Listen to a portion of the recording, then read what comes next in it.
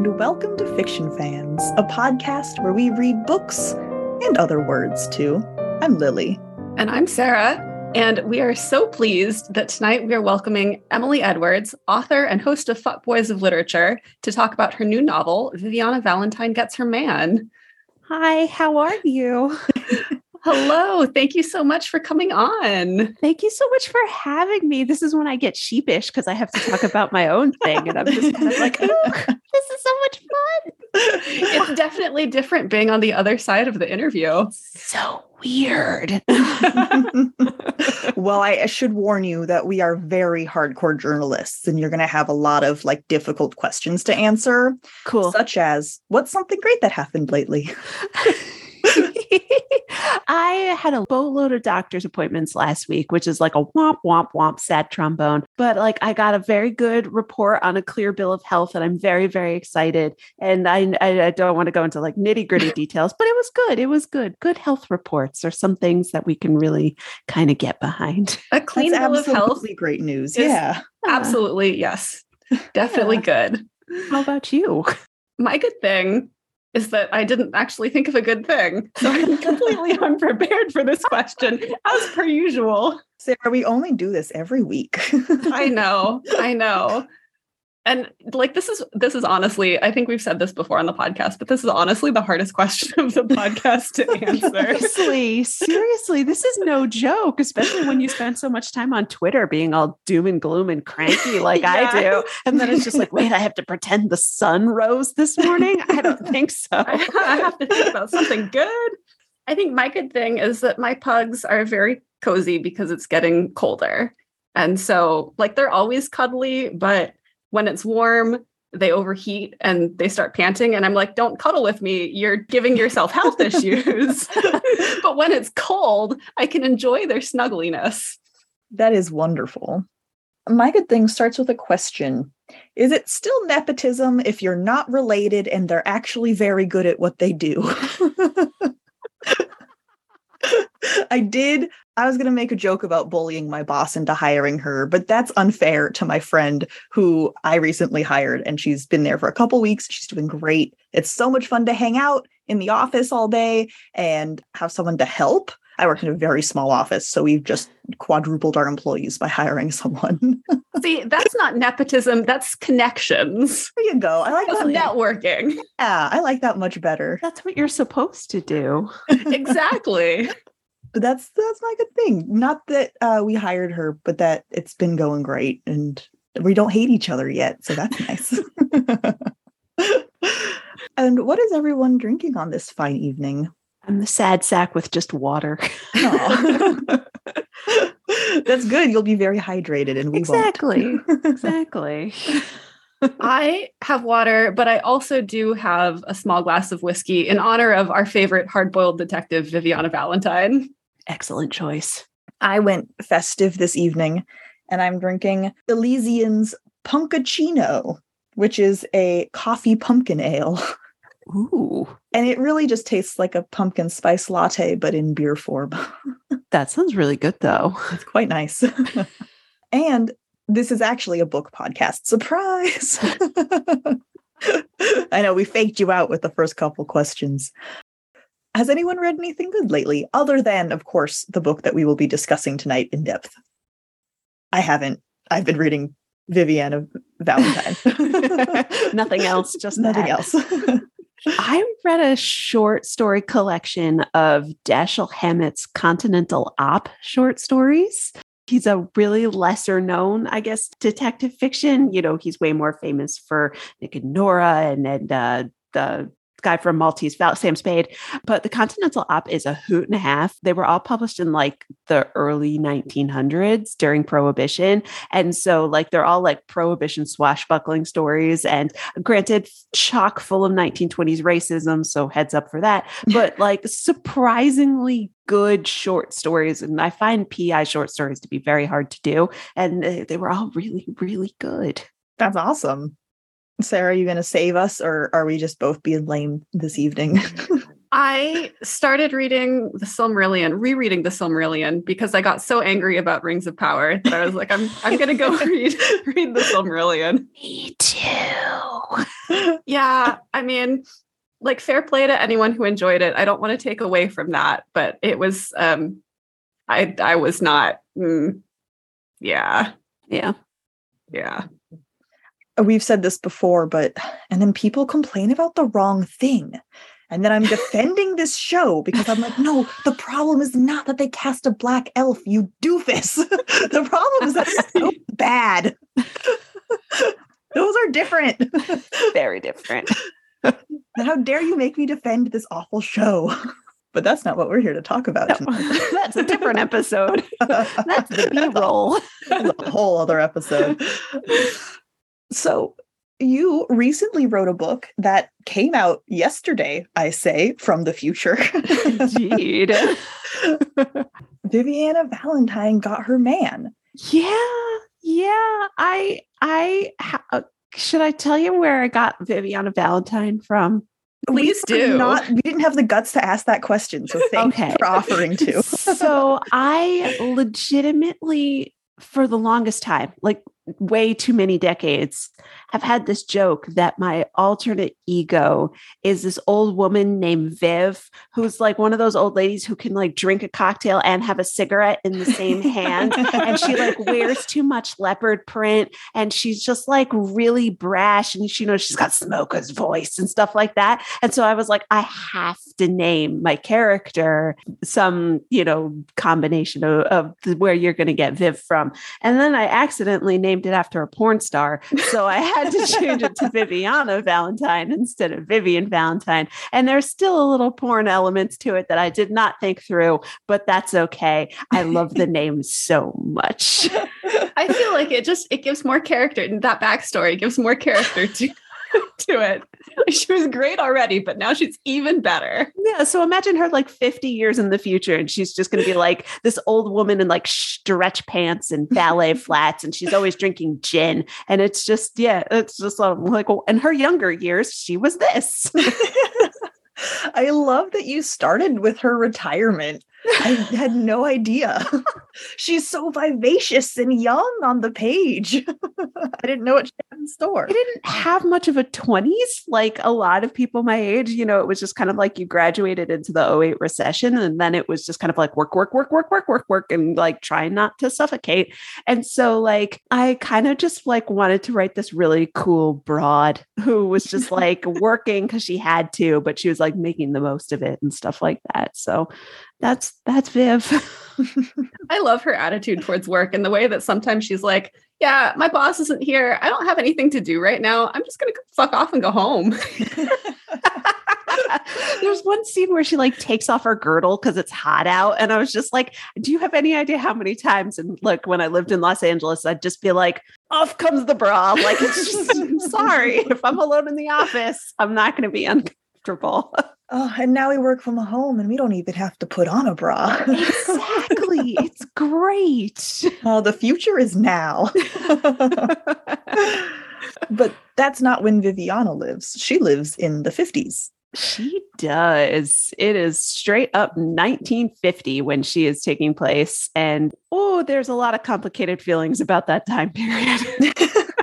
So were you into the 50s before writing this book? No, not at all, actually. Like I am fascinated with the post-war years very much so, and like gender dynamics of that. Like I've been tossing around ideas for like screenplays and stuff like that with my friends of like that very specific time period where it's like, everybody thinks about the 50s as like the promise years. And then I'm just like, oh, wait, no, guess what? It was filled with squalor and terror and nothing was like set in stone yet. And it's just like, America's like, hoorah, all this potential. And it turns out like nothing had gotten sorted yet. Like it was still just like completely up in the air after World War II. And I'm like, this is great. This is super fertile, like areas to like poke around in and mess with. And it's just really fun. Also horrifying. So if you weren't originally into the 50s, how much research did you have to do? Because like you include a lot of what to me sounds like very authentic, like slang and description of dresses and cocktails and things like that. I will say that like the fashion and the food came really, really easy because like when I was a kid, I really wanted to be a fashion writer. Like that was like, I am going to work for Vogue. This is like the most amazing thing I want to do. And then the print industry went completely belly up and I had no avenue for getting a job. So I was just kind of like, what do I do with all of this useless information that I have ping-ponging around in my head? And it's mostly annoy people and then write really good historical fiction about garments. And then the cocktails thing is my main profession for my working career was I was a wine and spirits writer. So like that was just like easy, golden age of cocktails. But the other stuff is a terrifying jaunt into the internet in order to find out like how politics worked and what neighborhood was Robert Moses knocking down in New York City like this week and things like that. So it's mostly on the fly research because like, yay, internet, but it does get you a lot. Like JSTOR is free now, everybody. It's great. I used to have to go into my college's library internet and log on from like the computer in the library in order to get access to JSTOR. And now you can just like have it and it's wonderful and it opens up all these avenues of interesting things that you never knew about that are vetted. Yes, exactly. It's real. Because there's a lot of interesting things out there, but I wouldn't say they're all equal. Excellent point. Do you find that process has gotten a little easier for you? Because I know that even though Viviana Valentine is the first book that's published, I know that you have written book 2 and you're working on book 3. Yeah. Like, do you find that because you've written multiple books, like you have more of a store of knowledge in your head, or are you still looking up stuff? Yeah, no, that's definitely the case is that like, I know for a lot of like the laws about what people are not allowed to do, you know, that's kind of like gotten embedded in my head, like fashion wise and gender presentation wise and, you know, things like that. That's definitely been more embedded in my head. And then also for Fuckboys of Lit, I was doing a lot of like term paper kind of episodes for a while where I was writing more like deep dives into literature and stuff like that. And I hadn't really used my research muscles since college. And so like they've definitely been exercised a lot more over the last like 2 years of doing stuff like this because I really want to get it right. I do not want people like adding me on Twitter and yelling me that like, you know, even down to the stupidest things of like this shade of lipstick wasn't invented until 1965. So I'm out here going like, what was Maybelline's entire catalog in 1950? You don't want to get one that didn't come out until 51, you know, because people are like that. And I would prefer to keep that to a minimum. That's very valid.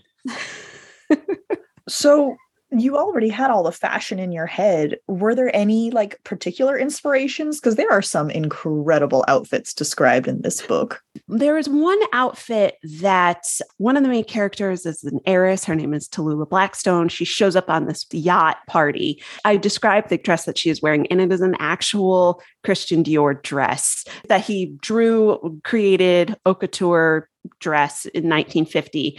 And I've posted photos of it to like Twitter and stuff like that, but I'll post it up again because it is the most stunning dress I've ever seen in my life. It is like a cascade of pleated blue or white silk fans down the front of the dress. And it's just, I can't even describe it in words. It's just one of the most beautiful things I've ever seen. And I was like, that one, like the fanciest girl in the book gets to wear that one.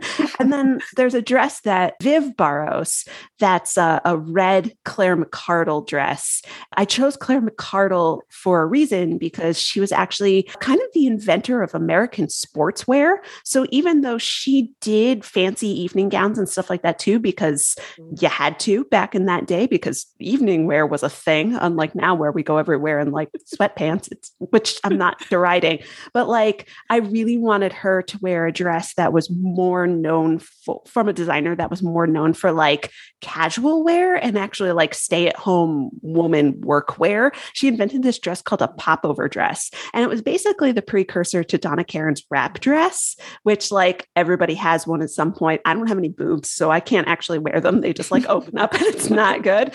But like it was this original like sort of like heavy denim wrap dress that you would put over your cocktail dress while you were cleaning the house. And then like when someone came over or knocked on the door, you could like pull off this dirty, disgusting dress and still like be looking cute underneath it, which was like a thing in the 50s you had to do.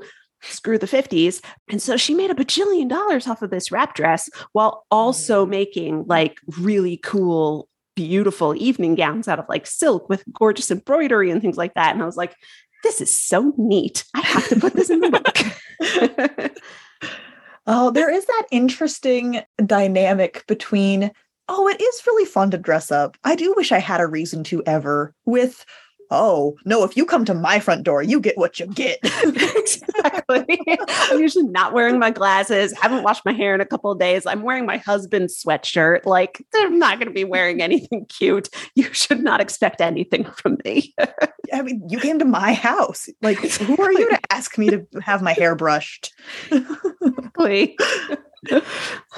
Speaking of podcaster life, do you like that segue? I like it. It's good. You do run a podcast and Yeah. a literature podcast even. Which you have been on and were gracious enough to introduce me to Terry Pratchett, for which I thank you immensely. It was our pleasure. We had a blast. That was not a lead-in to compliment us, but I like that you took it that way. I took it. I was wondering if producing and running a literature podcast has informed like the writing process at all for you. Mostly that I'm tired, but like, because you know that how much work podcasts take. Like they're a phenomenal amount of work, even if they're not like a full-time job level of like making money off of ads and stuff like that. Even if you just do it casually, like it's a lot of work. You have to read a lot. They're a full-time job in the terms of the work that you're doing, just not in the terms of money that you get out of it. Exactly. It's like enjoyment higher on the podcast than work for me usually too, but still negligible difference sometimes. But like I had to stop reading mysteries while I was writing the book, which is like my favorite genre. You know, it's like, obviously I love it. So I'm writing one, but I had to stop reading them because I was like, first I get jealous because I'm one of the most jealous, like angry people in the world.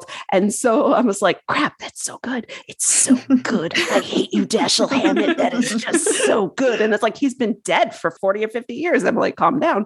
Or like, I was really scared that I was going to plagiarize people and put it in there. And so like, I had to do like a whole kibosh on FBOL of like, no mystery novels, please, no mystery novels. Like I can't do it. And it stuck until October, which was pretty good.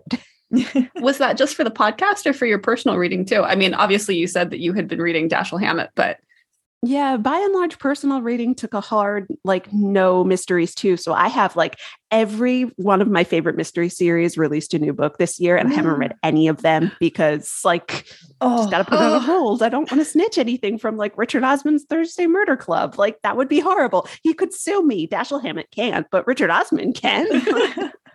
That's dedication. I can't even imagine stopping yourself from reading a book. Oh God. Yeah, I'm a little cranky about it, but you know, December is when all the guns start going again. So we've been kind of dancing around any like content questions because this is a mystery novel, but we have a couple of more fun sort of higher level ones that don't get into any spoilers. Not yet. Okay. Yes, not yet. Yeah, I'm priming the audience and explaining why we're asking you, Fluff. So we get to meet several incredible characters in this book. Many, several, whatever multiple word you'd like me to use. Lots. Plethora. Noun. Yes. Are there any that you wished had gotten more page time? Oh, that's a really good question. I love all of the like nameless working class people that they run into. Like I tried really hard to make Manhattan in 1950 to be as like ethnically diverse as she would run into. Obviously by the name, she's Italian. So is her boss, Tommy Fortuna. So they are running into Italians from all different places, Greek people, the Ukrainian landlady is out there. And there's a bunch of different like unnamed people, like the elevator operators in one of the buildings. I was like, man, I really wish the elevator scene had taken a little longer because those elevator operators are just like just sweet old men. And I just wish I could have hung out with them a little bit more. I'm trying to think. I know I had to cut a couple scenes because they just didn't like fit with an edit that I had to do. And I'm pretty sure they were mostly with like taxi drivers, the nurses. Oh, the nurse, the little like mean little nurse that takes care of her in the hospital. I loved writing her. I wish I could have had her stay in the hospital for one more night. Well, Viviana probably appreciates that that had to change. Yeah, exactly. Do you have a big elaborate backstory for Mrs. K, the landlady, the Ukrainian landlady? You know, the Ukrainian landlady has kind of a sad background, and I feel really bad like bringing the party down on this one. But like, I was thinking about how old she was and also a lot of her habits. And so like most people, you know, from Eastern Europe, she's one of those people who really likes to feed you. And I have to tell you, like my grandmother's Polish, like my entire side of the family is super Polish. So similar, but different. And so like, I was like, what is the reason why Mrs. K always is just kind of like, I have the solution to this problem. It's dinner. And so like, I was doing a lot of research on what she might have lived through in old country before she came over to the United States. And I learned all about the great Ukrainian famine that was inflicted on the Ukrainian people by Russia back when they were in a previous war. It has a Ukrainian name that I cannot pronounce. I will text it to you so you can link to it or something like that. It's like Holodomor or something like that. I'm sure I'm butchering it. But like millions of people were starved to death during this great famine that was inflicted upon them. It reminded me of just how many cultures here of new immigrants came from what I call famine cultures of like, you know, it's like Italian grandmas feed you because like when they came over in the early 1900s, they were fleeing a famine. Greek people fleeing a famine. You know, a lot of people, especially throughout the 1900s, they were coming to the United States because there was literally nothing to eat in their country. And so I was like, all of this informs like how they interact with each other, how they interact with food, what they connect over, things like that. And I was just like, this is like so sad. And I don't ever say it like explicitly in the book, but that's her backstory. It's just she escaped it with her husband and came to the United States and had a boy, and it kept going from there. Well, good for her. Yeah, exactly. Mrs. K is a really great character. Like every single book, she like gets a little bit cooler, and you're just kind of like, you're a great grandma. Like this is awesome. This is so neat. Like, yeah, I loved Mrs. K. I mean, she had so much character, and I loved how she kept trying to feed everyone. And I wanted to eat her food. I was like, yes, please jump out of the page and feed me. It's like chicken a la king and tuna noodle casserole. And you're just like, I haven't had those things since the late 80s. I totally want to eat them now. We talked about 50s nostalgia and how that was maybe not so much a factor for you. And that made me wonder about place as well, because I know, like you mentioned, you used to live in LA. I have no idea what your relationship is with New York City. Obviously, today is different from the 50s, but very much so. I am currently living and grew up in southeastern Connecticut, so about an hour's drive outside of New York City. And I always kind of joke that all of my family members came over to Ellis Island and got as far as Midtown, and that's about as far as they went. So like all of my family basically was just like showed up here one day in the early 1900s and then never left New York City until my parents, in the typical Republican 1980 sense, went like, we can't raise kids in New York City. Let's move to the suburbs. And then we moved to the suburbs in the 1980s. So I was actually born there. I lived my first 2 years in Queens. And then my parents shipped on up to the little white Connecticut suburbs, for better or for worse. So I have always been like, oh, when I am an adult, I will move to the city. And the city only meant New York City. And I will live in the city. And that was the only thing I ever had on my mind. And then I moved to Los Angeles, which is the polar opposite of the city, and lived there for 15 years. So yeah, I love New York City. I remember when New York City was still kind of scrungy. And that's like, you always have the hardened people like, I remember when New York City was dirty. And it was like, yeah, it wasn't that great, guys. Like buildings used to fall down for no reason. Like it was not awesome at all. And I'm not saying now is good, but I'm also just not saying that was better. And so like, I remember like the trailing little whispers of the New York City that I'm showing in this book of just like the last dying bleats of it before, Rudy Giuliani came out and just snuffed it out. And now we're here. I think the only thing that I want to talk about for Viviana before we can get into the spoiler section and actually talk about her is the fact that this book focuses on a secretary of a private investigator. And I was hoping you could tell us a little bit about that choice of centering this book around a secretary instead of the private investigator. Who wants to hear another book about a dude?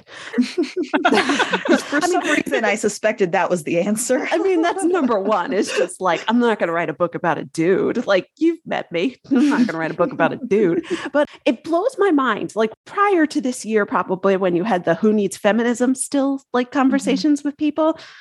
But like, what would happen is most people didn't know that jobs used to be gendered. And that like you literally you would go to like jobs for women in the newspaper columns and it would be like secretary, nurse, teacher.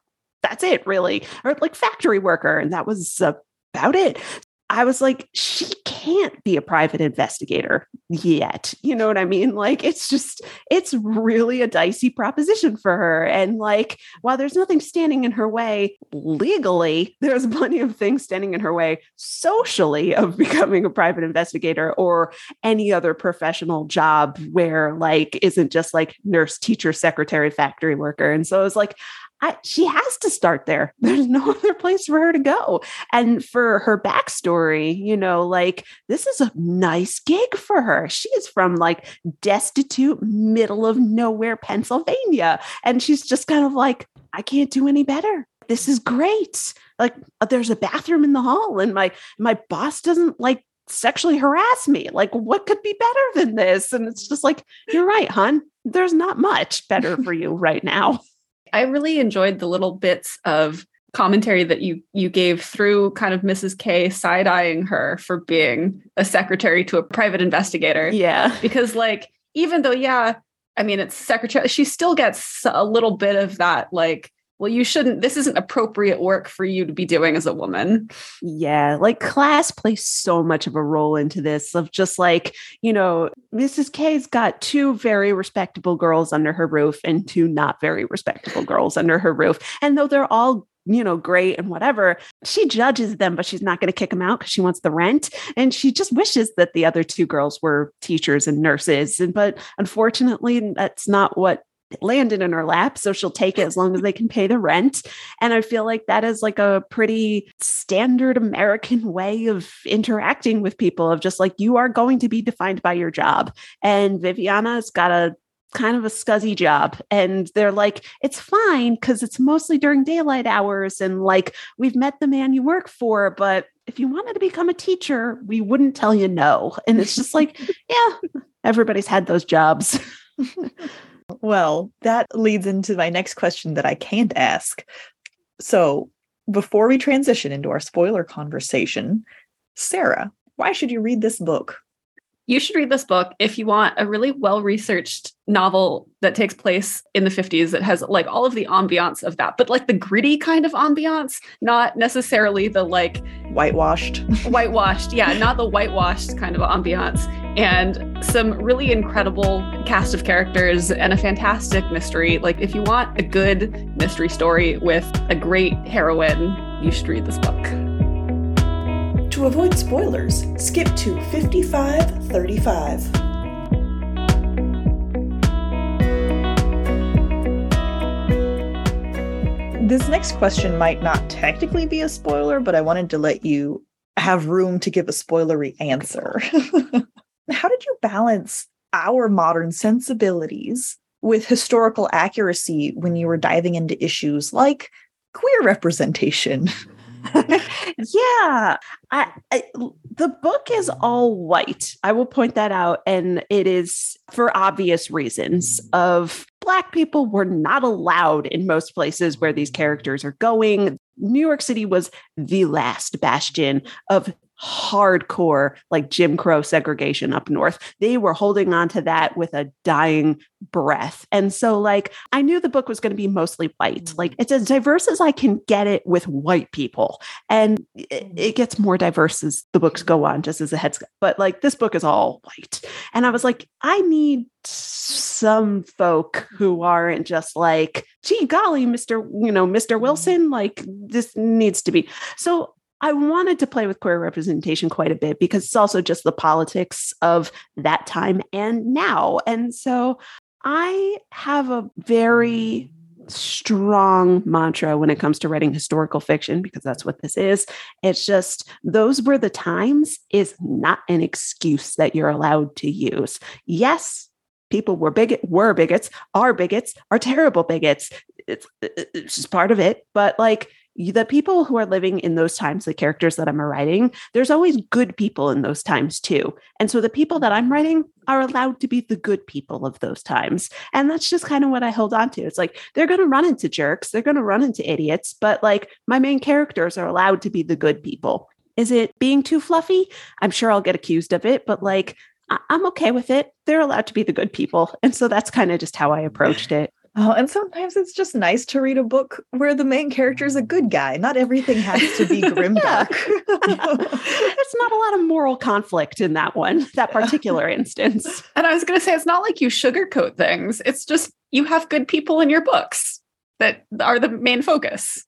Yeah. Yeah. And, there's a lot of conversations where Viviana has where she like really shows her butt about things, where she's just kind of like, but, that's not something you would get, like called out for. And one of her friends is just kind of like, yeah, not you, but other people. And, she's allowed to be a hillbilly. She's allowed to like learn things along the way. But when someone corrects her, I've tried to make Viviana be one of those people who's just like, oh, I was a jerk. Now I know this thing and I will proceed, accordingly, which is, I think is like, kind of the best thing that you can do when someone, tells you you're being a jerk. And like, I've done it a million times in my life. I'm from Connecticut. So like, I've had to learn stupid lessons, or I say stupid things and someone just goes like, no, you don't do that. And I go, okie dokie, you are correct. And so I was like, why can't Viviana be the exact same way? Absolutely. It's also, I really love how, we talked about queer representation, but a lot of that comes much later in the book because we have to get to know the characters better because basically everyone's in the closet, which seems pretty accurate to me. Yeah. Yeah. And it sucks. But it sucks. But what can you do? It happened. Yeah. I was doing a lot of research on like queer rights during the time. And like most people think of queer revolution happening in the 1970s. And of course, that is like, when it really starts, getting mainstream media focus. But there was still so much in the 1950s and it was still so underground. And it is desperately heartbreaking to read about the histories of these people who are fighting for their rights just to, exist and be allowed to wear whatever they wanted to. There's significant hints to the reveal at the end if you know fashion history. And so that's something that actually like comes out quite a bit of just like, it was illegal for women to wear blue jeans because they were considered men's clothing. And if you were caught outside wearing blue jeans, you could get a fine or tossed in the slammer for the night. And so it was considered like a queer thing to do. And so like, I think a lot of people nowadays really can't grasp just how strict gender definitions were by legal standards in the 1940s and 1950s. This isn't just social standards of people like going like, they're going to look down their nose at you because, you don't seem, air quotes, normal like you're supposed to be. This is like in the law. rules about how you can walk down the street. And I don't think a lot of people know that, in the same way that a lot of people don't know that like jobs were classified by gender, or like women couldn't have credit cards until the 1980s, and just horrible stuff like that. So I tried to put as many kind of like breadcrumbs to that in as I could without being like very, very, very explicit and like giving the whole shebang bang away. Oh, that's fascinating. So that scene where that character is wearing jeans is the equivalent of her wearing a flannel and driving a Subaru. Yeah, basically. Like, yeah, it's like her going, do you want to come with me to Lilith Fair? Like, it is just like straight up her admitting who she is in front of a whole party of people. And like, almost everybody is blind to it. And so, you know, she's being very brave, but, you know, because of the society that she interacts with, they have no idea. They don't like her because they know she's, you know, weird, and she's like a rebellious person, but like she's being out without saying the words in a way that like more people would have known of than I give them credit for in the book. Or maybe they were just being quiet to be polite and not cause trouble for her. Yeah. I mean, she's the most powerful person in the book. So like they might have just been, you know, biting their tongues. And I am excited that we will presumably see more of her in books 2 and 3, given that she gets a job as a secretary. She's a hoot and a half in book 2. Book 3 has more queer representation too, which I'm really excited. And it's really fun to write because they're way more out, and it's just like an absolute blast to not have to, you know, tiptoe around it and make it much more explicit and give characters like a safe space to be, basically, usually a Mrs. Case. Viviana gets lots of flirting. Does Tally get some flirts in later books? Not as much as I probably. She's slightly removed in book 2. Like there's kind of a big hiccup there, which I don't really want to give away because it's really fun. Yeah. But no, she has a whole fun life ahead of her, is what I will say. And hopefully if I do get more than 3 books, she's going to get a whole friggin' novel by book 4, I think. Well, I can't wait for that.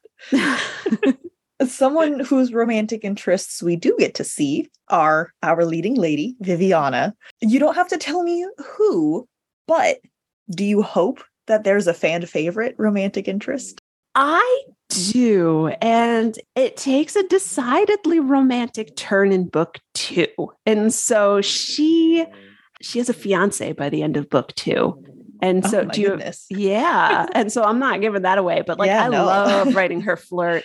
Oh, I love writing her flirt because she is just like, she's a shameless flirt. She's so happy to just hit on anybody, even though like she's like a very plain looking woman. Like she's not a knockout. She's just kind of like a dame. And so I love that fact that she's just kind of like, I know, I'm just going to flirt shamelessly with this guy and see where it takes me. And most of the time, everybody's pretty receptive to it. And she just has absolutely no like F's to give about doing it. And it's just really fun because like, again, like you can't be as sexual as like a lot of flirtation in like romance novel or like modern romance novels are. And so it has to be like 1950s flirting. And I'm just kind of like Bogey and Bacall movies. Just bring it on. I'm going to have so much fun with this. Well, you answered my question if you had an end game in mind. Although I guess being engaged doesn't make it an end game. So maybe I should watch my assumptions. I can't wait to send you book 2. I think you're going to love it. Oh my God, I'm excited. I'm such a sucker for romance. So I kind of felt like this book was a cock tease, but oh yeah, it totally is. I forgive you. Yeah. I mean, this is the spoiler section and she is just like, she loves Tommy so much. And so like one of my favorite series of all time is the movie series of The Thin Man. And so I was just like, it's a Nick and Nora dynamic where they just have like endless respect for one another. And like she and Tommy, like, let's be honest with you, like they're getting together. The tension of a romance or even just a like big old crush on someone who's not even on page for 99.9% of the book. I was just dying the whole time. He's so handsome. Like the entire time I was writing it, I was envisioning like Chris Pine, like levels of just like swarthy and like can get punched in the face real good, but like comes back and still looks charming. And you're just like, how are you that beautiful? And so like, I just imagined him the entire time I was writing it. And I was just like, yeah, of course she's going to fall in love with him. He's just so handsome. I refer to it as the Aragorn effect, which is where guys look hotter when they're a little beat up. So guys, yeah, it sounds like Tommy might have a little bit of that going on. Yeah, he gets clocked pretty much all the time. And so he's just always like, she stitches him up, like she's always just like, I have a steak hanging out the window in the winter time. So it's always cold and I can put it on your stupid face. Cause why are you always getting hit? And he's just kind of like, it's my job. I am very hopeful to see more of their dynamic on the page in the future and not just Viviana. Oh, yeah. I was going to say lusting, but that's not quite right. That's not exactly what happens. No, because she's not tied down. You know, she's got her flirt on with the beat officer the entire time. And you're just kind of like, he's too young for you, but is he? I enjoyed the hell out of that. I have to say, I was rooting for him until he stole her hairpin. Yeah. And then I was like, oh, this can't be where we're going then. I really liked the tension where Viviana's like madly in love with her boss, with Tommy, but like he's not there. Like he hasn't actually sent word to her. So she's going out with this nice side piece who is interested in her. But then, he stole her hairpiece. And I was like, you're not worthy of our girl. Well, even though she's in love with Tommy, they're not together. So she can do whatever she wants. He's never said anything. And so she's just kind of like, fine, free to roam. And he's like, fine, free to roam. And they're free to roam until they're not anymore. But every time she finds a book in his office and she's like, what kind of girls is he bringing here? I was like, you sound a little invested in that question, honey. Exactly. She's like, what kind of dames are bringing pulp novels to my boss's office? And it's just like, yeah, you're jealous, but you won't say a damn thing. So out of curiosity, how much do you plan when you're writing? I mean, this is a mystery novel, so presumably there had to be some planning involved. There's some, surprisingly less than most people would like to hear. For this one, I did not plot at all. I just wung it. And I was like, let's see what happens. And I knew the big reveal. Like I knew that someone was going to be, kind of outed in a way that I was trying not to be icky about it, but it's still a little icky and I'm sorry. No better now than to do that. But that I knew someone was going to be outed in this. Initially, the reason why I was called Viviana Valentine Gets Her Man is that I also wanted Viviana to be gay. And then I was like, I'm not. So I probably shouldn't write a gay main character because I wanted her to end up with the girl who was outed at the end of the book. But I was like, no, that's too much. You're not going to do that well. So I declined and did this instead, which I'm much happier with. Book 2, I knew the basic gist of what I wanted to have happen. Again, kind of like this, where I was like, I knew who the bad guy was and I knew kind of where I was going to go with it. And I really enjoyed writing that. Do not suggest writing a book while you're moving across the country. Very bad news. Don't do it. You will lose all your hair. The third one, I plotted everything. I was like sticky notes for different subplots, and it's been the hardest journey yet, and I hate it. So I've literally just yesterday, I was like, forget this. I threw all my notes away, and I was just like, just finish the damn book. And so I don't plot. The moral of the story is my brain does not work like that. I just have to just pants it the entire time. I love that. I love that so much. Well, in that case, then, was there anything that really surprised you when you wrote it? Like when you got there, a scene or a character or anything? Not really, surprisingly. Like it took me, I wrote Viviana Valentine, like the first couple drafts of it, like 5 years before like now. So I've been working on this and rewriting it and pitching it and rewriting it and like living in Viviana Valentine for half a decade. And so that's just, publishing takes forever and a lot of people get to put their input into it. And usually it's good. So like nothing really surprised me by the end of it. In book 2, I get surprised a little bit more, but I ruminate a lot. So, there's a lot of like, I'm going to go take a 3-hour shower and think about some stuff and steam. And my husband's just kind of like, cool, we pay for water. Don't do that. And so like, I ruminate a lot. So I haven't gotten as surprised as I probably should have. There's actually this very cool invention called bathtubs. Yes, exactly. I was going to say it's probably easier to take a 3-hour shower now that you're not in California. Exactly. No, wait, I live where it rains now, so it's much better. But you mentioned that you had a different ultimate romantic love interest for Viviana, and that changed. But besides that, like, how different is the published book of Viviana Valentine Gets Her Man from the first draft? I'm trying to think. It is mostly the story that I started out telling. Like I kiboshed making Viviana queer like myself pretty early on because I was like, I'm not going to do that justice. I'm just going to be a jerk about it. Let queer people tell their own stories. Not for me. And so I nipped that one real fast. But first draft, she ended up with the girl and, and arrested someone. So I wanted it to be kind of like she gets her man of arresting someone, but, ends up with the girl. Ha ha ha. But then I was like, no, you're an idiot. But after that, I want to say that like not too much got changed. I don't think. Like my editor was really good about being like, hey, you described this 1,500 times. Guess what? Don't do that. And, it was more just like cleaning up sloppy stuff than changing the overall plots and plot beats and stuff like that. So pat on the back, me. Well, you left me guessing until the last reveal. Oh, good. Like good guessing or bad guessing? Good guessing. Yeah, okay. I was like, I had a couple of ideas. I was not like, oh, I know what happened. Yeah. Presumably, although this book is not out at the time of this recording, it's been read by people. Yeah. There's Goodreads reviews and stuff like that. Has anyone claimed to have gotten the mystery? No. Which I'm not sure is a good thing. What makes me feel better? I'm starting to wonder if I made it too convoluted or like too like slapdash off the wall. So I'm trying to like play it a little bit better plot in the second and third one.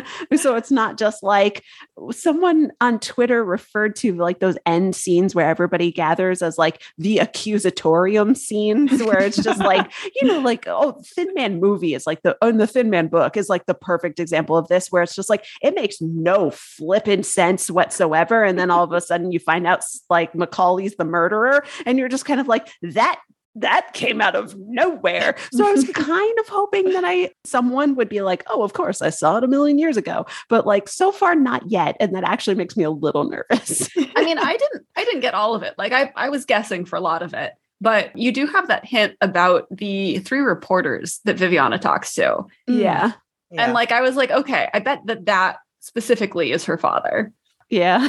I'm glad that made sense. I was like the pencils, like the cedar thing, like the scents play, like, oh my God, my copy editor was like, I have no idea who my copy editor was. They were just hired by my publishing firm. And like smell plays a really important role in this book. And every single time I mentioned a smell, he was like, why are you talking about what it smells like? And I was just like, dude, when you get to the end, you will figure it out. I'm sorry. She has to talk about what things smell like. Also because people have noses? Like, that's not that weird. Also because people have noses. I'm sorry, if no one's mad about Geralt being obsessed with how Yennefer smells like lavender and gooseberries, then you can do whatever the fuck you want. There's one scene where like, I mentioned that like Tally's big apartment doesn't even smell like Windex or like cleaning fluids. And he was like, why are you talking about this? And I was like, because have you ever been in a rich person's house? Like they don't have a scent. And it's fucking weird. Like, it's so weird. Like the people who clean it and the things they clean it with don't exist. It's so bizarre to be in rich people's houses. Like, I have to mention that, like, it doesn't know what to do with the fact that our house doesn't have a stink. I think that one of the fun things about it is that like now I can reread the book and be like, oh, here are the clues that I missed the first time, like the scents. Like, you know, I didn't put that together. But, now that I know the reveal, I can be like, oh, that number 2 tattoo. I get it now. I know the importance. I'm so excited. It gives it so much like reread value. Yeah. Sarah was giving me shit before recording that I listed Sandy amongst Viviana's love interests. Yes, I was. But he was, though. Because at the end, you know that obviously they could never have, like, you know she's not into him, but that doesn't make him, like, out of the running from the beginning. No, but, like, really early on, she talks about how she broke up with him because, like, he hit her or attempted to hit her. Like, she's not going to stay. She has too much self-respect to stay with a man like that. I mean, yeah, but that doesn't make him, like, not in that circle of people. Well, sure, he was a former love interest. I'm not arguing that. I'm just arguing that he's not a prospective love interest for her, like, in the series. Like, obviously, he's not Endgame because he's a douchebag. Yeah, he's a terrible human. But I will say that, like, Viviana had to be talked into breaking up with him. Like, that is true. Like, Tommy had to be like, no, people aren't allowed to treat you that way. And I feel like that's still pretty common of just like, it's probably more, you know, emotional and verbal abuse now, but and gaslighting and stuff like that. But like, people need someone to tell them that you can't stay with an abuser, especially in 1950s. And especially if, like, when you're from the sticks and you're poor as dirt, sometimes people need to tell you that your standard of treatment is higher. And she didn't know. That's true. That's a very fair point.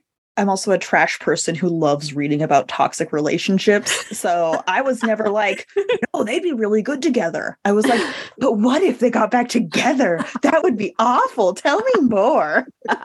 He's a real piece of work. And yeah, no, like, I come from a family of, like, lots of abusive people for, you know, and it's just, you sometimes have to be told that, like, you're not allowed to treat people that way, or you deserve better treatment than that. And I wanted to make Viviana to have, like, complex feelings about it, where she was just like, Tommy had to sit me down and tell me. And that's how I know he cares about me, because, like, you know, it's a tough conversation to have with someone.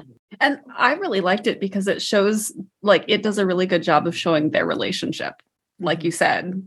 We also get to see her incredible support system with the other girls in Mrs. K's house, because the way Sandy is first introduced, I think Phyllis or Betty asks Viv to go get something from inside the house to give Viv an excuse to run inside, which sure would have been nice if she could have just gone inside, but exactly.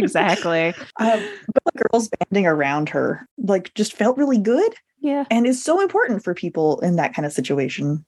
Yeah, I didn't want to have her living in an apartment building. Not only was it not entirely realistic for the time, because, like, apartments in New York City in the mid-century were freaking weird. And they're not even remotely of what you think of apartments today. So, like, you see people be like, oh, in, you know, 1950, an apartment in Greenwich Village was only $40 a month. And I was like, yeah, that's because you had to share a toilet with 90 other people in the building, and it was downstairs and outside. Like, it's not a good situation. But, like, girls' boarding houses were incredibly popular, you know, in the mid-century and in the post-war years. And I was like, she has to live with other people. Like, there's no way that she can just go from, like, living by herself or, like, with one roommate to, like, working for Tommy and then, like, back to herself. Like, that's way too isolated. So I wanted to give her a boarding house where she's been living for a really long time, you know, and she doesn't have a good relationship with her family back home. And she's just kind of like surrogate family. Found family is something that was, like, really, really important for me to get into this. And the girls are so much fun. They're weirdos and I adore them. Does Phyllis come back? I know she runs off to Paris. She does run off to Paris. Do we ever get to see her again? I have made references to Viv, like, wanting to go to Paris, but I did not have plans for Phyllis to come back yet. Well, again, see how many books I get. And that's probably good for Phyllis, right? I don't want to wish that she fails so that I can just see her in a book. Yeah. That seems unfair. Exactly. But she's cool. I was like, oh no, I'll have Viv go to her. Like, yeah, I like that better. Yeah, I really enjoyed the support system that Viv had in all of those women. They were great. I loved them. They're pretty cool. I like Dottie a lot. Dottie's my freaking... I am a Dottie, like, through and through. I just love Dottie so much. Was there anything we didn't cover that you'd like to talk about? I don't know. Like, it is a very complicated thing to write books about a time period that people kind of, like, see through rose-colored glasses. Mhm. And I didn't want this to be like doom and gloom. Oh my God, everything was terrible, but at the same time, like I had to be way more truthful than a lot of things that take place in the 1940s and 1950s are. And it was just a really eye-opening book to write, as like all of our political stuff is happening too, where I'm just kind of like, wow, we have come nowhere. Absolutely like very little zilchy progress compared to like what they had to deal with. And it's super depressing, but at the same time, I'm like, just write about dresses for 5 minutes and make myself feel better. Oh my God, just cry, but it's really opened up my eyes significantly to like just how politics works now, because like America pre-World War II was a very different country. And then America post-World War II, we are still so obviously living in. And it's just like, wow, we need the next era because this sucks. Well, we got a little glimpse of the counterculture in this novel. That's true. Which I do hope we get to spend a little more time in the future, only because it was such a breath of fresh air. I will tell you that book 2 is all about the Red Scare. And so like it is full on Soviet propaganda. And it's just like, again, super weird time to be writing this book about how awful Russia is. Oops. But the third book has a lot more counterculture in it. That has to do a lot more with like Vice and like what happened to Times Square after World War II. And so there's like peep shows and dancers and all that. And like the Vice Squad kind of comes into play a little bit in book 3. That's what I'm writing now. And it is a hoot. It is like, again, not great how the system was set up, but interesting things to learn. Well, I can't wait to get my hands on it. One of my favorite parts of this book was all of the intense slang that we get from the first-person narrator, but also the dialogue. And I was wondering if you had any favorite slang. First and foremost, I want to tell people who do not like the slang, I totally get it. It is like, it's a lot of slang. The slang gets cut back a little bit in books 2 and 3, but I was just so excited to use all these new words that like, and it was just so much fun. But like, I have to admit, my parents talk like this. I have no idea why. My mother's nickname for us growing up was Dollface. And so she'd be like, hey, Dollface, how you doing this morning? And it's like, Mom, why are you talking like this? Like, what are you doing? Why are you talking like a 1930s gun mall? But like, that's how she did. And so like almost all of this was stuff that either my parents or grandparents would say. So I was like, surely everybody knows what this means. And no. So sorry to everyone who had to like look things up on the internet while reading this book. But like my favorite piece that I learned was, again, that nasty little nurse where Viv is in the hospital and she looks at her and she goes, no man likes a chippy. And I was just like, in context, you know that chippy means like floozy or something like that, or something equally as derogatory. But I'm like, that's so much fun. I didn't know that one before. I think my favorite thing from the slang specifically in this book was how Viv never does anything. Her butt does things. True. But she also never uses the word butt. It's always like, oh, my butt will go here, or my butt will sit, or my butt will hurry, or something like that. Let my keister up the town and stuff like that. I was just like, oh, Viv's talking about her butt again. All right. She's like, my center of gravity is here. It is my personhood. It's my ass has got to do something around here. Like, I want to write an essay about like identifying with parts of yourself and like how fascinating that is, but then also refusing to use the common term for it at the same time. A little embarrassed because I never realized that she did that. Lots of tushes and lots of keisters. Yeah. I think partially because she gets injured. I don't think that's a spoiler. No, it's not. At some point, she gets injured. And so she's like, yeah, my butt's sore, which is very fair. Yeah, she goes flying down the stairs. She's like, my ass hurts. What am I going to do? Like, and I totally believe that she wouldn't actually say my ass hurts. So like, that was fine. It was just at that point, I was like, all right, hurry your sore ass somewhere. Now I'm totally embarrassed because I didn't realize I did that. You didn't do that. Viv did. That's just who she is now. It's true. I was reading this on an airplane and I was like, I really shouldn't just be like laughing at like my bad internal butt jokes for an entire 3-hour flight. But I did. And everyone else around me had to deal with that. They're That's welcome. awesome. Sarah, did you have any favorite slang from the book? Not that I can think of specifically. Wrong answer. I know. It is the wrong answer. Maybe it's just that all of the slang was too good and I can't pick one.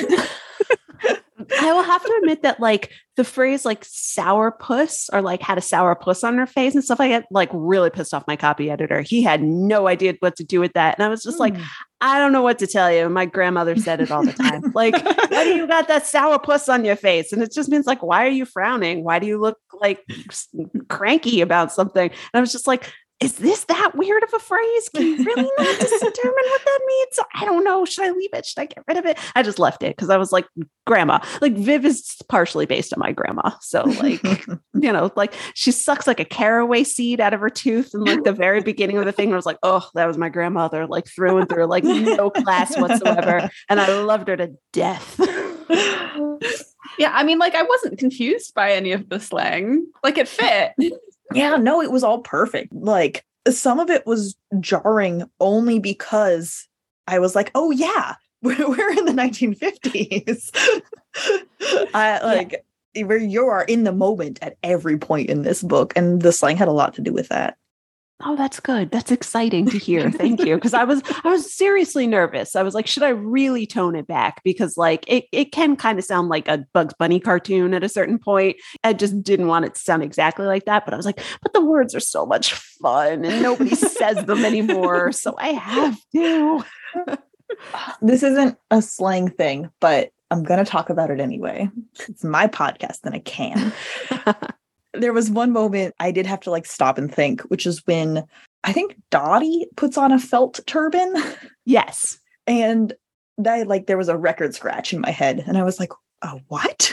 And then I stopped a moment and I was like, oh no, I can actually absolutely picture exactly what that is in my head. I would just have not thought how I would describe that, but that's exactly what that is. Yeah. Like one of those funny little hats. Like I see it. Yeah. Like turbans are incredibly popular headwear throughout like the mid-century, like starting from the 20s and into the 60s. Like women wore turbans. And like the only person I have ever seen wear a turban was this gorgeous trans woman who was like my waitress at a restaurant once before I left. And she was stunning. It was this emerald green turban. And she was just like, she worked it so well. And I was like, God, I wish I could pull that off. You look stunning. And she was just like, I know. And the best. And I was like, we need to bring back the turban. I was like, you have to have a very specific face to pull them off, or else you look like me, where it's just like a pile of mashed potatoes and it's not going to work. But like, turbans. We should wear hats. We should bring back hats. That's my main takeaway from writing a 1950s book. We need hats. I feel the same way about like hair scarves. I have friends who wear them and I'm like, oh shit, that's really cute and seems like pretty practical. But I would, no, that scares me.